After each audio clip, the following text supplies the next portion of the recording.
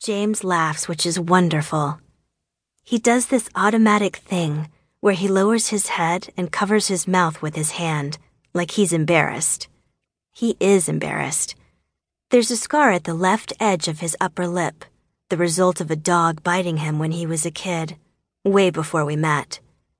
Whenever he laughs or smiles wide, his lip tugs up a little bit, like it's being sewn with a needle. It's hardly anything, but to James, it's conspicuous. Sometimes I think that there's so much sameness in the desert. The bunkhouses are the same peanut shell color as the dirt. The dirt is the same color as the mountains. Most days, the sky is striking in its clear blue, but there are few birds that fly through it, and the ones that do are black. Our long days are reiterations of the long days that came before. It's tough to tell young from old or man from woman because the desert has a way of erasing the things that make us each unique. Flying grit scrapes away at our faces. The wind tries to knock us flat, and the sun tries to bleach us, dry us out, and turn us into dust. All the wind and dirt, it doesn't scrape away at James. It polishes him to a shine. He's alive out here. He stands taller. His eyes shine brighter. I lean forward, as if to dive into those eyes. He leans forward, pretending to examine the nicks on my koa blade. We've done a version of this thousands of times, hovering whisper close to each other, but each time the feeling is new and thrilling, like snatching something from a store shelf or trying to outrun the rain.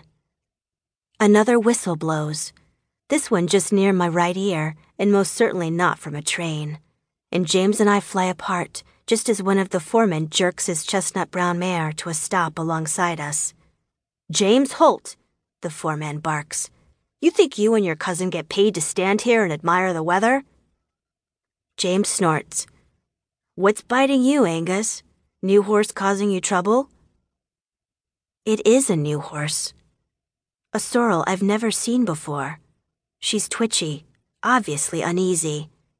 She tosses her head, her nostrils flaring as she sniffs the sulfur-tinted air. She shuffles forward, then back. Angus responds by gripping the reins and pulling hard. The horse squeals as the bit pulls against her gums. "You're too rough with her," I say. "Too rough?" Angus yanks again. The horse squeals, then stills long enough for the foreman to lean down and level his eyes with mine. "You haven't seen how rough I can get with the girls who piss me off." He grins, revealing a jagged row of gray teeth. "Now get moving." I end up working alongside a wisp of a man who showed up at camp a couple of days ago with a little kid who coughs a lot and is probably consumptive. The boy may be his son, but I doubt it. The kid has his arm in a splint made of burlap and wood. Because of that, he can't cut crops or work mess, so he sits on the ground between the rows of maguey attempting to make small houses out of the discarded spines, which is nearly impossible because the wind that's come in strong over the course of the morning keeps knocking them down. He reminds me of my sister, Lane. This is exactly something she would have done at that age. Create castles out of trash and never get discouraged when something comes around and knocks them down. There was no such thing as a lost cause to that girl.